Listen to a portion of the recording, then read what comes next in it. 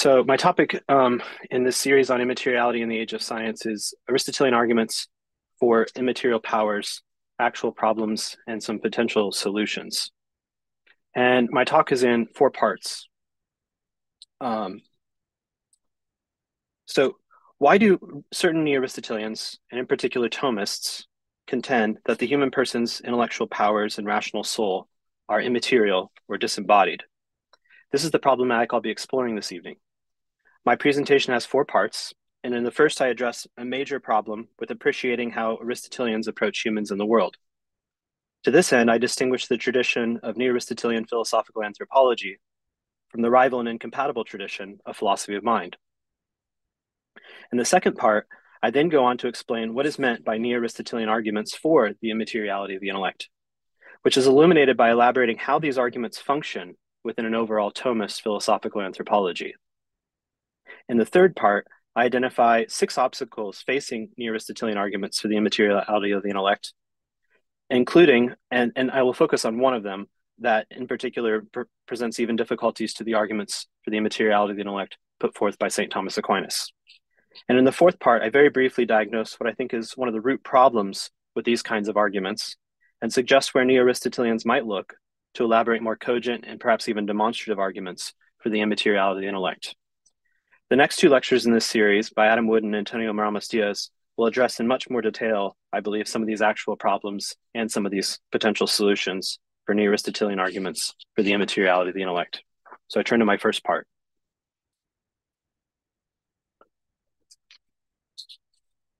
Neo-Aristotelian arguments for the immateriality of the intellect need to be distinguished from many other kinds of arguments for the immateriality of the intellect, especially those associated with the Cartesian heritage of modern philosophy, and in particular, the tradition of philosophy of mind from the last century. The Aristotelian tradition of philosophical anthropology is a rival and incompatible tradition of inquiry from the tradition of philosophy of mind. So one major actual problem we face is being clear about what distinguishes these two different paradigms or research programs. They start with two different rival and conflicting images of humans in the world. And these conflicting images feed the first principles or substantive heuristics that guide many of their systematic theoretical inquiries into the nature of humans and of the world. For the tradition of philosophy of mind, they contend that our folk psychological image of humans introduces a contrast between mind and body, or the mental and physical dichotomy. Bodies in the world have certain properties, like being physical and observable, whereas minds or mental phenomena have certain properties like being unobservable to others, but privately accessible to the conscious subjects who have or are minds. From this starting point, shared by physicalists and by dualists alike, we can generate all of the sophisticated physicalist and dualist positions that have been elaborated and rigorously debated over the course of the last century. From this shared commitment to a mental-physical dichotomy, philosophy of mind has given bold and nuanced disagreements about whether the mental exists and how it relates to the physical.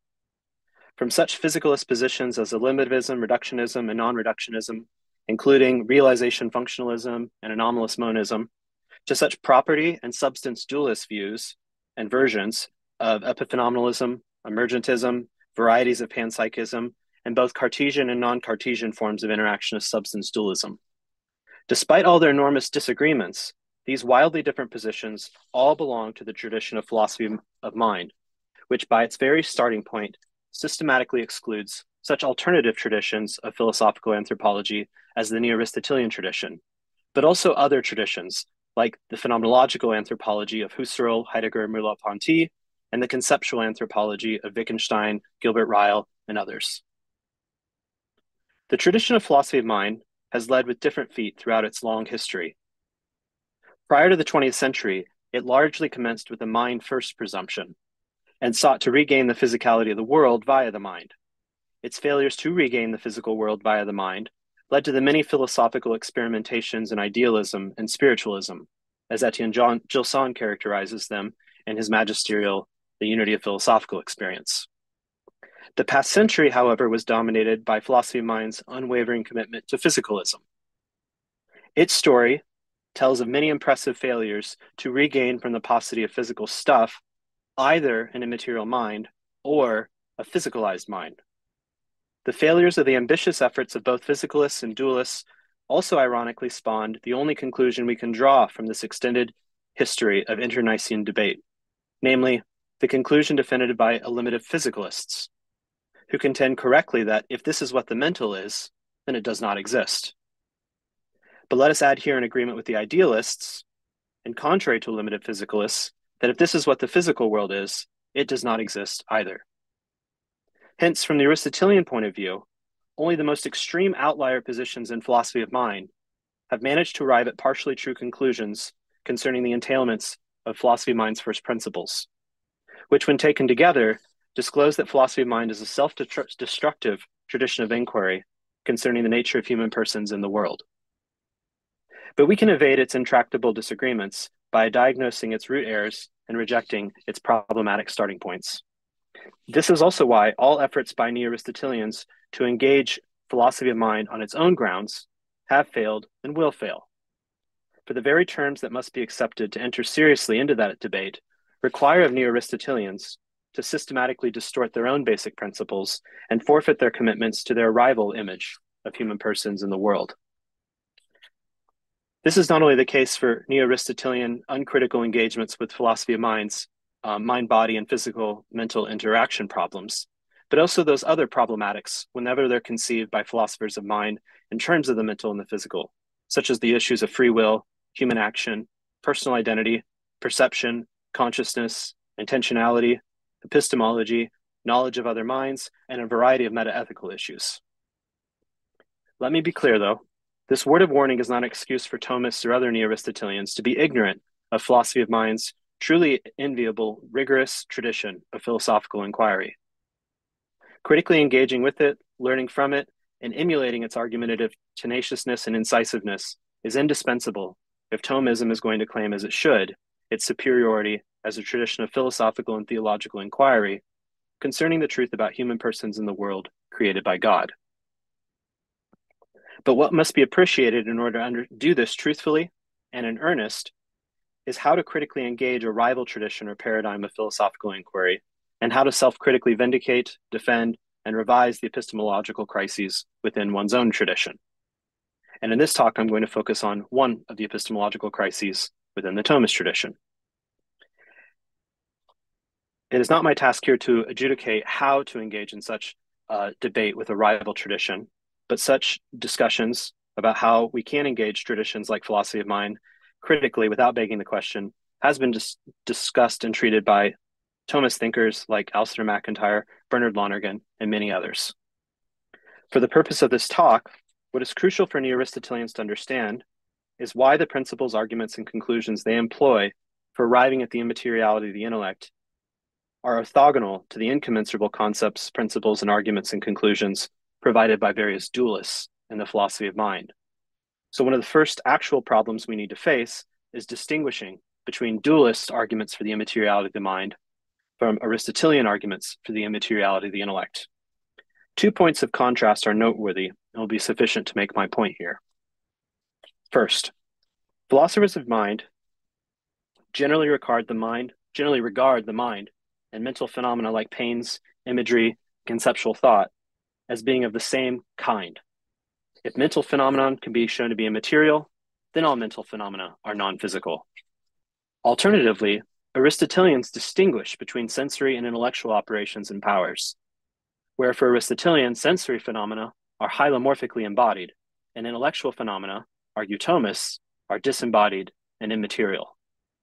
This disagreement is rooted in their fundamentally opposed conceptions of the world.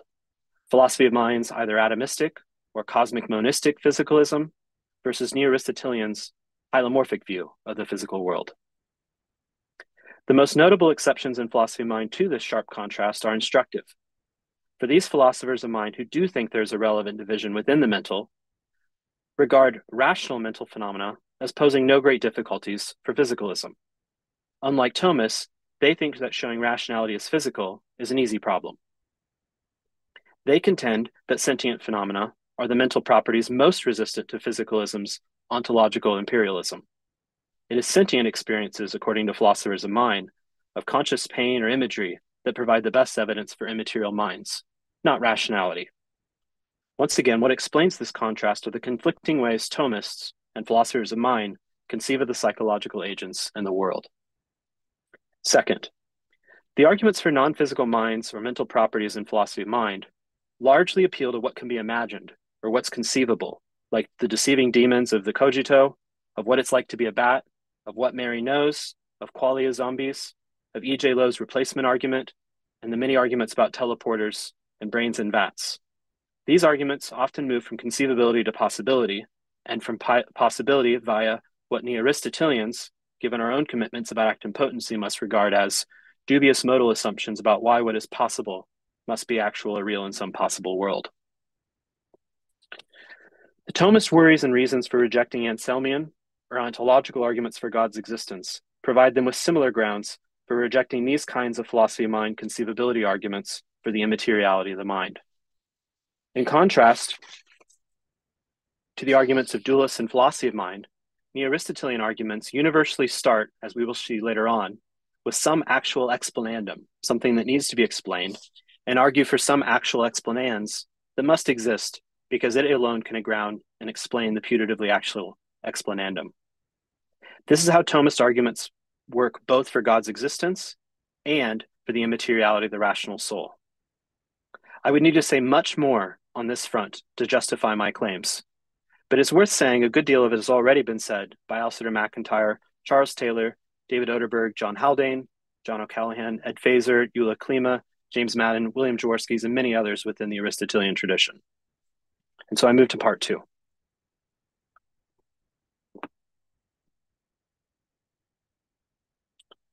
What then are these rival, conflicting starting points of the neo-Aristotelian tradition of philosophical anthropology? In the last century, philosophy of mind started with the presumption of physicalism, which is largely characterized as whatever the best physics says the physical is. Having handed over the physical to the scientists, the first properly philosophical question for philosophy of mind becomes, can there be minds that exist and are compatible with physicalism? But the Aristotelian image of humans in the world is quite different. It starts with us, with living and breathing, developing independent rational animals in the world, whose love and care enable us to become more mature developing independent rational animals living among a variety of other medium-sized hylomorphic substances. And these we, through our later inquiries, discover are held in orbital place by vastly different sized, minuscule, and gigantic hylomorphic substances. Furthermore, it's only because humans really exist and have real powers to become theoretical physicists who can use our medium-sized rational embodied powers to perform experiments on also medium-sized multi-billion-dollar pieces of technology, which enable human physicists to causally detect and act upon the smallest of physical particles. And it's only in virtue of this that we have any evidence for the existence of such particles. In short, for Aristotelians, it seems rather thoughtless to think we must start with these physical particles and then ask whether the existence of minds is compatible with the existence of these physical items discovered in our experiments. This very different Aristotelian starting point is enriched then by theoretical principles or various substantive heuristics of neo-Aristotelian philosophical anthropology and philosophy of nature and metaphysics. And these are fundamentally incompatible with the alternative substantive heuristics of philosophy of mind, like the mental-physical dichotomy. The most important of these for our purposes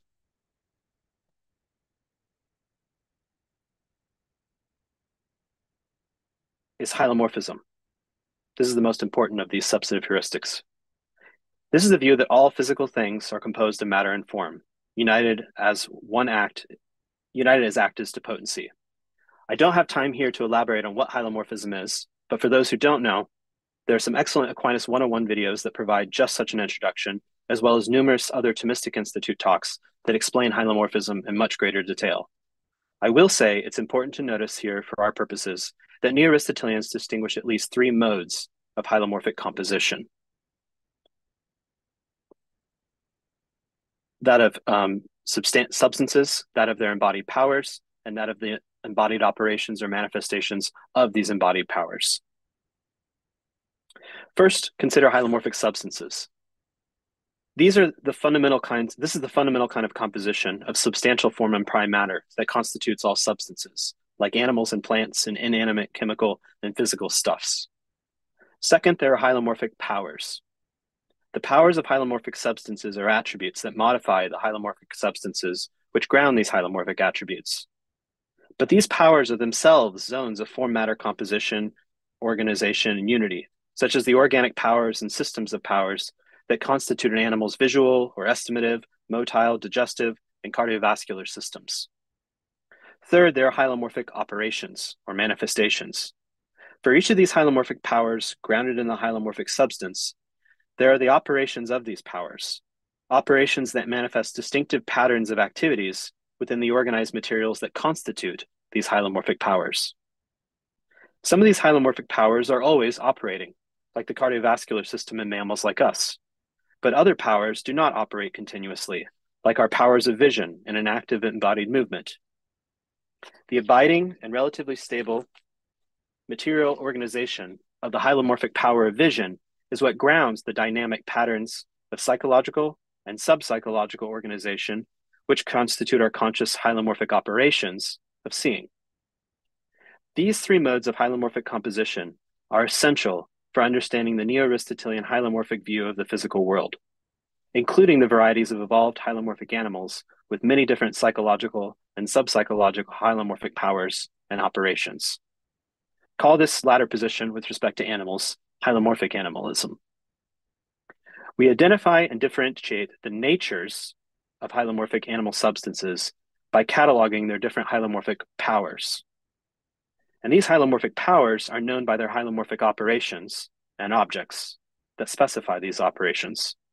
That is, the objects that are the conditions for these powers' manifestation or actualization. This is simply another way of putting the Aristotelian taxonomical principle of Aristotle's De Anima, Book 2, Chapter 4, that our theoretical approach to humans and other animals and other hylomorphic substances proceeds by what we can know jointly, by a third personal, second personal, and first personal perspectives, first about objects and operations, that then disclose panoplies of powers, and these help us to define and differentiate natures of different kinds of hylomorphic substances. The truth of these hylomorphic theses, especially hylomorphic animalism, is presumed by all neo-Aristotelian arguments for the immateriality of the intellect. So the first thing we have to appreciate in approaching these arguments is this understanding of hylomorphic animalism. Humans are, of course, hylomorphic animals. That is our theoretical starting point. But what these neo-Aristotelian arguments for the immateriality of the intellect aim to establish is that human persons, in virtue of their intellectual operations and powers, are substances that are metaphysically distinct among other hylomorphic animals. That human persons are hylomorphic animals with a rational soul, rational powers, and rational operations that transcend the hylomorphic physical order, and so are not only wholly hylomorphic animals. Elsewhere, I've referred to this as hylomorphic animal personalism, because humans are animal persons.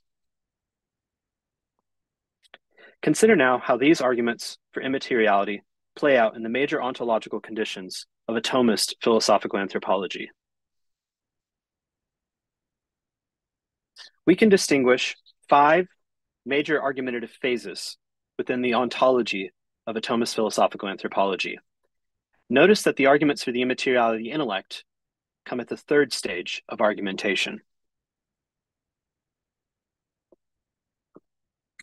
I want to first mention each of these 5 stages, and then I'll go on to examine each of them in turn. The first stage establishes that a human person is a single rational supposit. And this unified ontological agent is the actor that acts in virtue of coordinating its various rational and sensory operations and powers. The second stage shows that a surface level ontological differentiation of our many powers establishes that there's a real difference in kind between sensory and rational operations and powers. But at this stage, it is only shown that it is what Mortimer Adler called a superficial difference in kind. It is only then at the 3rd stage, by showing intellectual operations and powers are in fact immaterial, that Thomas can conclude that this real difference between sensation and reason is a difference in kind that is radical, rooted in the fundamental ontological difference between embodied and disembodied powers. The 4th stage returns to the nature of the rational supposit, showing that even though human persons act through powers grounded in embodied and disembodied subjects of inherence, it's the more fundamental rational supposit that unites and operates, not its subjects of inherence. The fifth stage then addresses several interaction problems that arise concerning how the embodied and disembodied powers united in one human person can interact. Let us focus a little bit on the first stage. The first phase is based on our common sense experience and phenomenological analysis of the unity of human activities. When I walk and talk, when I cook and listen to a podcast, when you and I agree to meet for coffee at 2 p.m. and then go about our business until we come to meet at 2 p.m., we perform distinct kinds of unified actions. And these are comprised of seeing and hearing, touching and perceiving, remembering, experiencing various emotions, intelligently experiencing, understanding, judging, reasoning, willing, speaking, and so forth. We rarely attend to this polyphony of distinct psychological aspects of our conscious and intentional human activities. But we live in and through a unified human experience that is comprised of this rich psychological manifold. However, our attention is often on the intentional objects that this manifold enables. The entire ontological inquiries of Thomist philosophical anthropology in these 5 stages all presuppose a robust Thomist phenomenological investigation of such ordinary human experiencing and acting. Accordingly, the first phase builds immediately upon this investigation by establishing what grounds this phenomenological unity, and what grounds it, according to this stage, is the ontological unity of the human person. The human person is a single rational supposit, an ontologically unified psychological agent that performs via coordinated rational and sentient operations of various kinds, different activities. In short, as Aquinas claims against the Averroes, it is true that it is this human person that is the unified someone who performs coordinated, conscious, intelligent, and sentient operations. Moving on to the second phase. The second stage identifies ontological distinctions within what the first phase establishes as ontologically united. It has the task of systematically differentiating all of the different objects and psychological operations, and then rigorously establishing which different psychological powers are required for explaining this rich panoply of psychological phenomena. Aquinas, of course, distinguished 12 sentient powers and 3 intellectual powers. Contemporary Thomists have to ask the question, is this the correct analysis? Is this the correct individuation of the different powers of the human person? Perhaps there are more, perhaps there are less. It's a very difficult question. More significantly for our purposes is that on the basis of our experience differences among sensory and rational operations and their coordinated interactions, this second stage establishes a surface ontology of powers that systematically differentiates rational and sentient operations and powers. Even though one and the same person performs sensory and rational activities in concert, they are phenomenologically and ontologically distinct activities and powers. This stage then aims to vindicate the twofold Aristotelian contention. First, that sensation and reason are fundamentally distinct kinds of operations and powers. And second, that reason necessarily cooperates with the powers of sensation, a thesis that Aquinas often rehearses as the intellect's turn to the phantasms. In our intelligently embodied conscious life, sensation and reason are constantly interacting and co-manifesting together. In the terms of contemporary Aristotelian metaphysics, reason and will have power partners among the sense powers. At this second stage in the argument, and apart from any Thomist textual endoxa, the Aristotelians must presume, from the point of view of what arguments have established so far, that even though these rational operations and powers are distinct in kind from sentient operations and powers, they still seem to be only hylomorphic operations and powers. And of course, like all hylomorphic attributes, they will be grounded in a human substance with a hylomorphic nature, that is, in the composite of soul and body. For at this point, there are no experiential or surface ontological grounds for concluding that the hylomorphic rational animal is not the subject of inherence or ground for all of these rational operations and powers, just as it is the hylomorphic ground for all sensory powers and operations. In short, as Mortimer Adler clarified, establishing a real difference in kind is one thing. It is another matter to distinguish whether this is explained by an ontologically superficial or a radically different difference in kind. The default at this stage of the neo-Aristotelian position is that even if humans are unique in having rational powers and operations, and so an animating form or rational soul named after them, nevertheless, humans, like all other animals, are wholly hylomorphic substances with wholly hylomorphic powers and operations.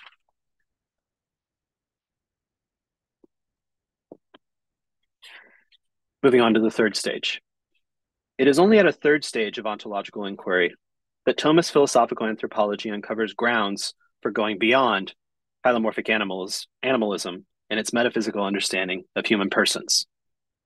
Thomists argue that a deeper ontological reflection on the nature of our rational operations and powers discloses that rational or intellectual operations cannot be wholly corporeal or embodied, and therefore, rational powers cannot be hylomorphic operations and powers. To establish this, two theses need to be demonstrated, and this is really the core of what has to be established in any neo-Aristotelian argument for the immateriality of the intellect. First, that rational operations, in virtue of being rational, have unique ontological properties not possessed by any non-rational animals or any other wholly hylomorphic substances. Second, that these unique ontological properties cannot be realized by any hylomorphic powers, because the ontological constitution of hylomorphic powers excludes the realization of the ontological properties that are unique to rational operations. If both these theses can be demonstrated, then Thomist philosophical anthropology will have covered most of the ground required for demonstrating the immateriality of the rational soul. Before outlining what comes next in this third argumentative stage, we need to pause to clarify what this new Aristotelian argumentative approach also establishes concerning the very intelligibility, meaning, or ratio of immateriality. Here we enter into territory quite similar to Aquinas' philosophical theology, where the analogical meanings about God are elaborated by the triplex via of causality and negation and preeminence, based on what's more known to us with respect to creation. Similarly, here we start with what's more known to us, which is hylomorphic animalism. The arguments for the immateriality of the intellect must negate the very properties of hylomorphic powers and hylomorphic operations that exclude the realization of the properties of intellectual operations and powers. Among these will, of course, be hylomorphic composition, and so also corporeality and embodiment, which presuppose hylomorphism.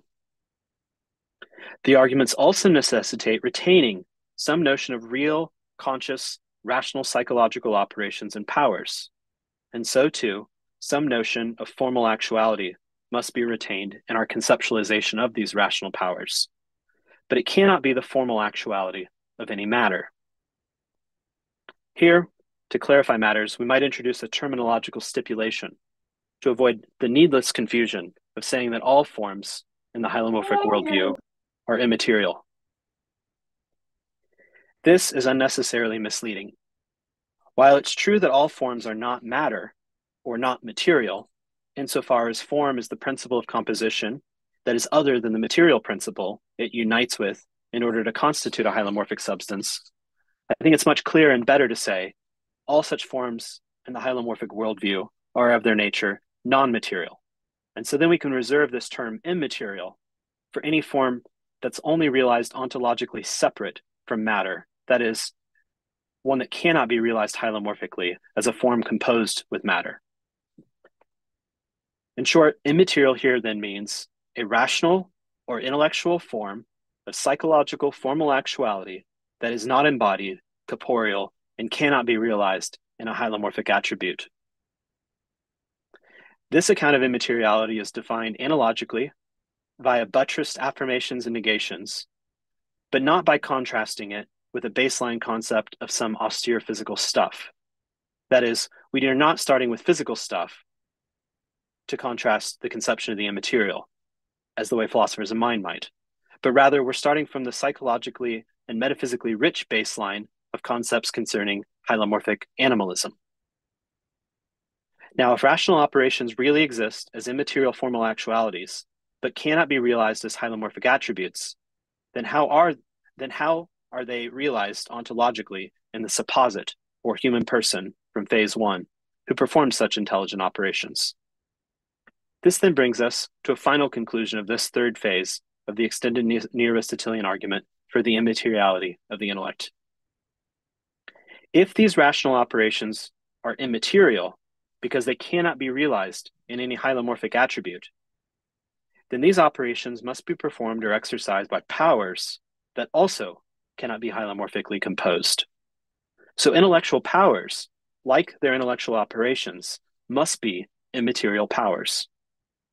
Furthermore, since powers, like attributes, are grounded in a nature which is sufficient to ground them, no substance with a wholly hylomorphic nature, that is, a substantial form, prime matter constituted nature, can ground and realize immaterial rational operations and powers. We must conclude, therefore, that these immaterial intellectual operations and powers of the human person are grounded in an immaterial form. In other words, the subject of inherence of these rational operations and powers cannot be the soul body composite nature of the hylomorphic animal. Rather, the subject of inherence for these rational operations and powers can only be an immaterial form actualized by an esse of its own. And Aquinas, of course, claims that this immaterial form can be called a hoc aliquid, of this something, in the incomplete or secundum quid sense of the term, meaning it is a per se subsistent, but that it does not realize a complete nature or essence. Why can't this immaterial form be a nature on its own? What justifications can be given for holding this immaterial form is the same substantial form or rational soul of the nature of the hylomorphic animal? And this brings us to a fourth phase in the overall argument.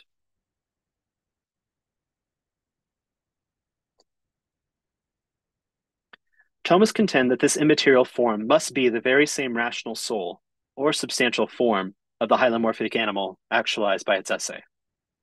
I can't go into all the details of this fourth phase complex arguments for this identification, but I will outline a few of the justifications provided by Thomists. First, phases 1 and 2 already established that a rational and sensory operations and powers are the unified and coordinated in these acts of a single human person. We know from experience they are coordinated and confluent in our conscious activities, and we can show ontologically, as we do in phases 1 and 2, that they are the interacting psychological operations of one and the same psychological subject, one and the same psychological supposit. None of the arguments from phase 3 overturn these conclusions from phases 1 and 2. One and the same individual rational animal supposit ontologically unites and coordinates the operations of their rational and sensory powers, even if they have distinct embodied and disembodied subjects of inherence, for it is the supposit that acts, not the subjects of inherence. Next, into the question, why can't this immaterial form be a nature on its own? Neo-Aristotelians hold a supposit can only have a single nature, and a supposit's nature is disclosed and known by its coordinating powers via their coordinated operations. Being human persons ourselves, we enjoy a unique perspective of consciously experiencing our operations and our powers together. So we know of human operations both as observers and as performers. What we know is that we perform embodied activities that strikingly resemble those common to other animals that share a similar hylomorphic animal nature to our own. But we also perform these animal activities in distinctively rationally transformative ways. Since each human is a single supposit, and no supposit can have two natures, humans must have a unitary nature that exemplifies in an integrated synthesis both our rationality and our animality. Because our human nature consists neither in rationality alone, but in both fused together. Neither in rationality alone nor in animality alone, but in both fused together. This argument, based on Thomist phenomenology and ontology, is reinforced by the arguments from how we know our nature.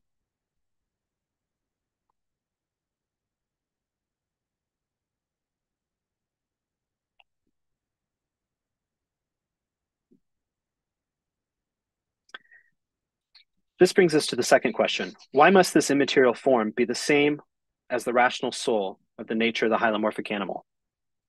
Recall that phases 1 and 2 elaborate on the theses of hylomorphic animalism to show that the hylomorphic animals that are human have a rational soul that is the animating substantial form of matter. The question raised by the conclusions of phase 3 is whether the immaterial subsisting form grounding immaterial rational powers is this very rational soul, a substantial form of the body.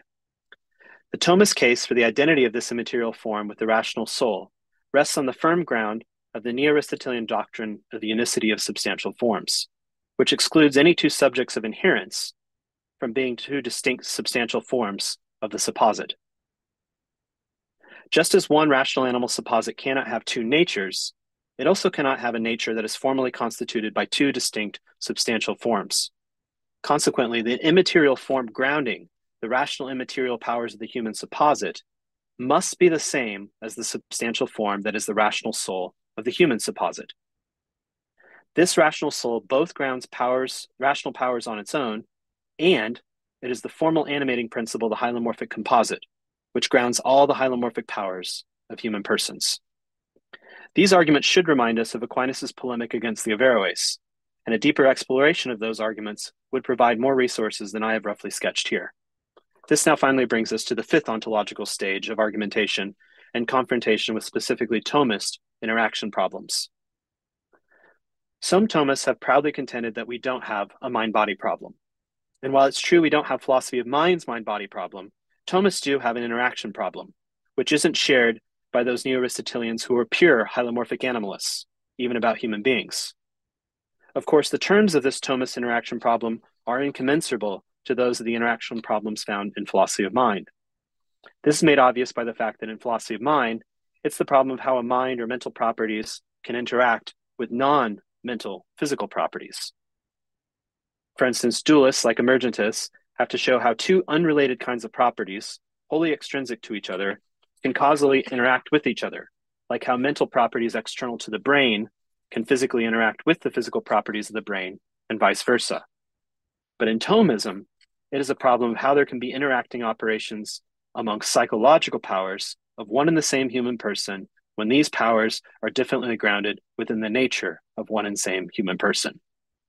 How can a person's hylomorphically embodied psychological powers and operations interact with its disembodied psychological powers and operations?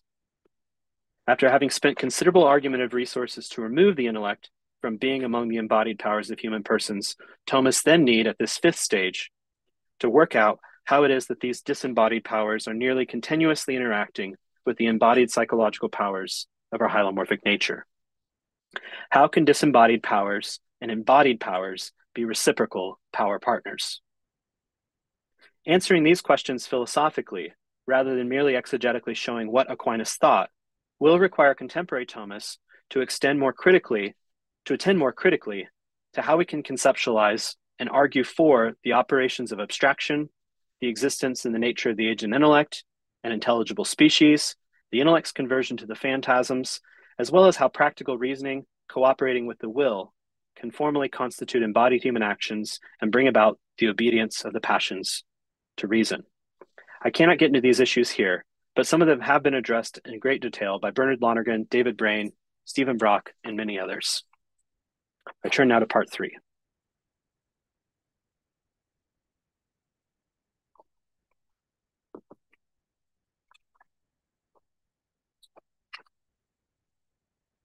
Actual problems, 6 obstacles for Neo-Aristotelian arguments.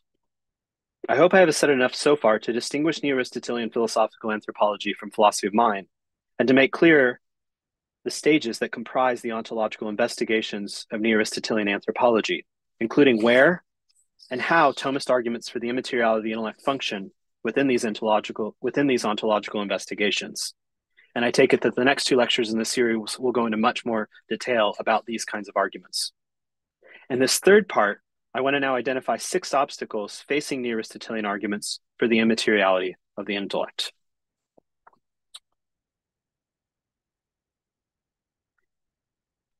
The first obstacle facing Neo-Aristotelian arguments is what I call establishing a phenomenological distinction. This requires neo-Aristotelians to establish a robust phenomenological contrast between purportedly intellectual operations and sensory operations, and then justify this distinction ontologically. And this would be what's carried out by Thomist phenomenology, and then moving into the first and the second stages of the ontological part that I mentioned in the last section. The second obstacle, which is related to the first, concerns the problem of proving too much. Many neo-Aristotelian arguments for the immateriality of the intellect stumble on this obstacle because they rely on an account of sensory perception common to human and other animals that is too simplistic. They often forget about the internal senses. By intentionally and unintentionally downplaying the psychological prowess and powers of non-human animals, such arguments for the immateriality of the intellect only appear successful because they fail to ask the question, is the basic phenomenological contrast between sentient and rational powers unjustifiably excluding some psychological powers and operations from non-human animals? The security and the vindication of the Aristotelian arguments come from giving animals their due and ascribing to them the most serious and most robust kinds of competencies they genuinely have, and then still being able to draw a very sharp line that contrasts rational operations from these non-rational operations. The third obstacle, which also overlaps and relates us to the third stage from the last section, presupposes Mortimer Adler's distinction between superficial and radical differences in kind. It's not enough to establish a difference in kind between rational operations and sentient operations. Aristotelians need to establish there's a radical ontological difference in kind, not merely a superficial ontological difference in kind between them. And this is something that Adler investigates in greater detail in his monograph, The Difference of Man and the Difference It Makes. As we have seen, this is the aim of stage 3 of the ontological investigations of Thomist philosophical anthropology.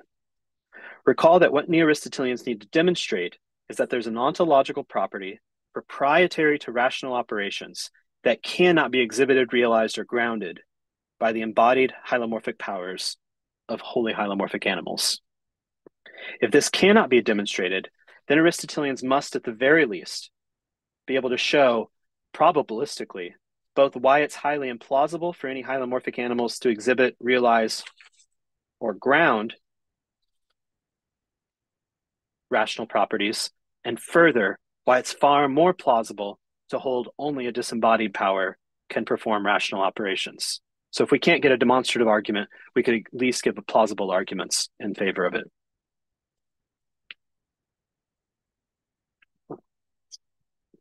Oh, sorry, got cut off. The fourth obstacle is the intentional object fallacy.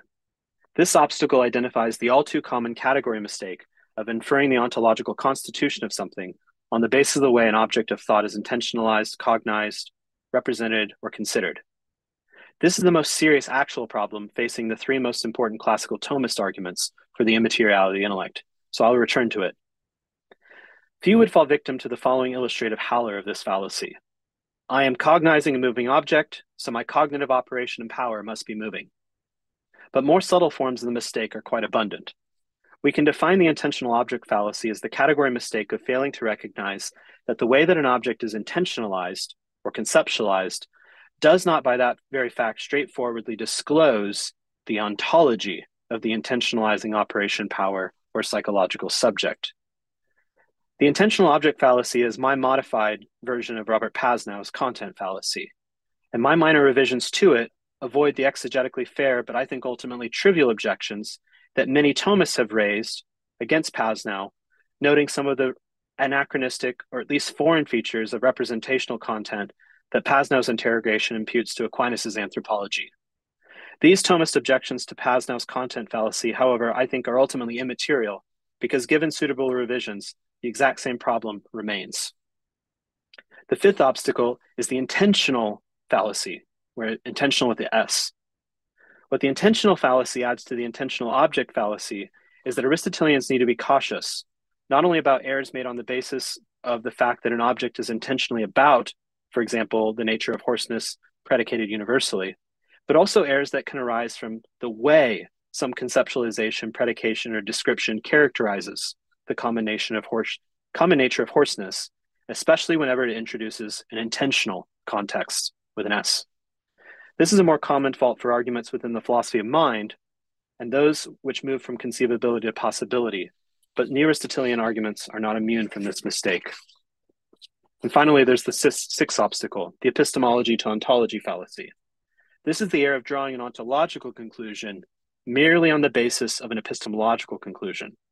The epistemology to ontology fallacy can be characterized as the error that results from failing to recognize that proving it's impossible to know whether X, like some machine, does or does not exhibit or realize some psychological operation, like adding, this does not thereby straightforwardly disclose or entail the ontological thesis that X, some machine, cannot exhibit or realize this psychological operation of adding. Each of these obstacles necessarily needs to be elaborated in much greater detail, but in the interest of time, I shall focus on the most troubling obstacles I believe are actual problems for Thomist arguments for the immateriality of the intellect. And after briefly summarizing the major objections with Aquinas, I turn to the fourth and final part, to a brief diagnosis of the root difficulty with these arguments and suggest where we might look instead for a more promising Aristotelian arguments for the immateriality of the intellect.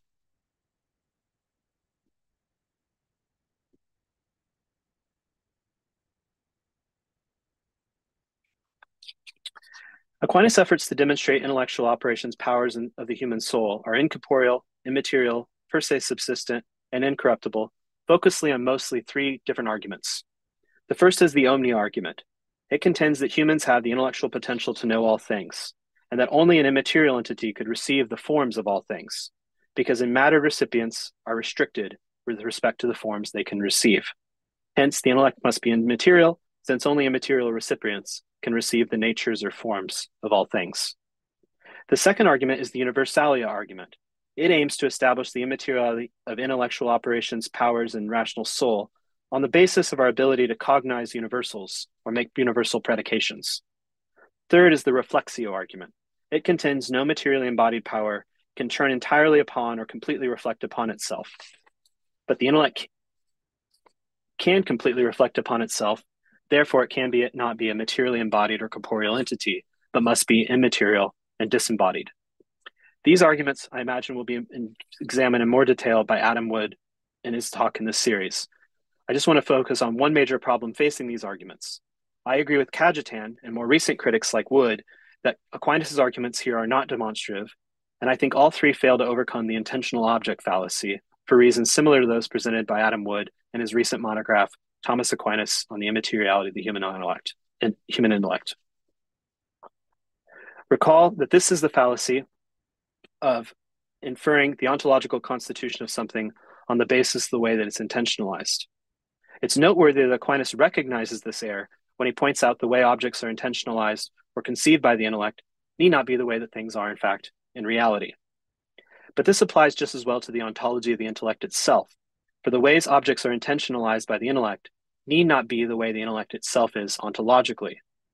As many critical commentators have shown, the central contentious premise in Aquinas' universalia arguments violates the intentional object fallacy, for it claims that because we intellectually intentionalize universal objects, which are abstracted from considering their material individuation, our intellectual operations and power must be intermaterial in their ontological constitution. The intentional object fallacy draws attention to a subtle metaphysical sleight of hand that often occurs in these Neo-Aristotelian attempts to establish a radical ontological difference in kind. That is, to establish that the intellectual operations and powers have certain proprietary ontological properties that cannot be exhibited by wholly hylomorphic animals and their powers, because what intentional objects of intellectual operations are about are not materially individuated objects. To avoid the error of this intentional object fallacy, Aristotelian arguments like Aquinas' need to demonstrate the more difficult thesis, namely that only a psychological power with a radically different ontological constitution could be a power that could intentionalize such intelligible objects. Because wholly hylomorphic powers cannot realize powers for intentionalizing such intelligible objects. The exact same problems confront the omnia and the reflexio arguments. Both start either from the intellect's potential to intentionalize everything, the omnia argument, or the intellect's actual intentionalizing reflection on itself, the reflexio argument. They both unjustifiably move from here to an ontological thesis that the intellect could only ontologically receive every form or ontologically wholly reflect upon itself if it were immaterial.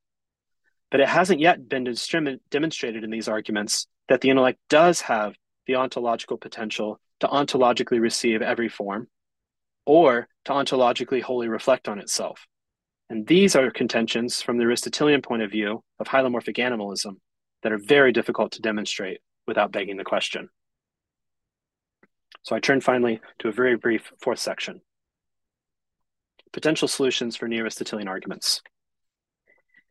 Many potential solutions to actual problems require diagnosing the root difficulty.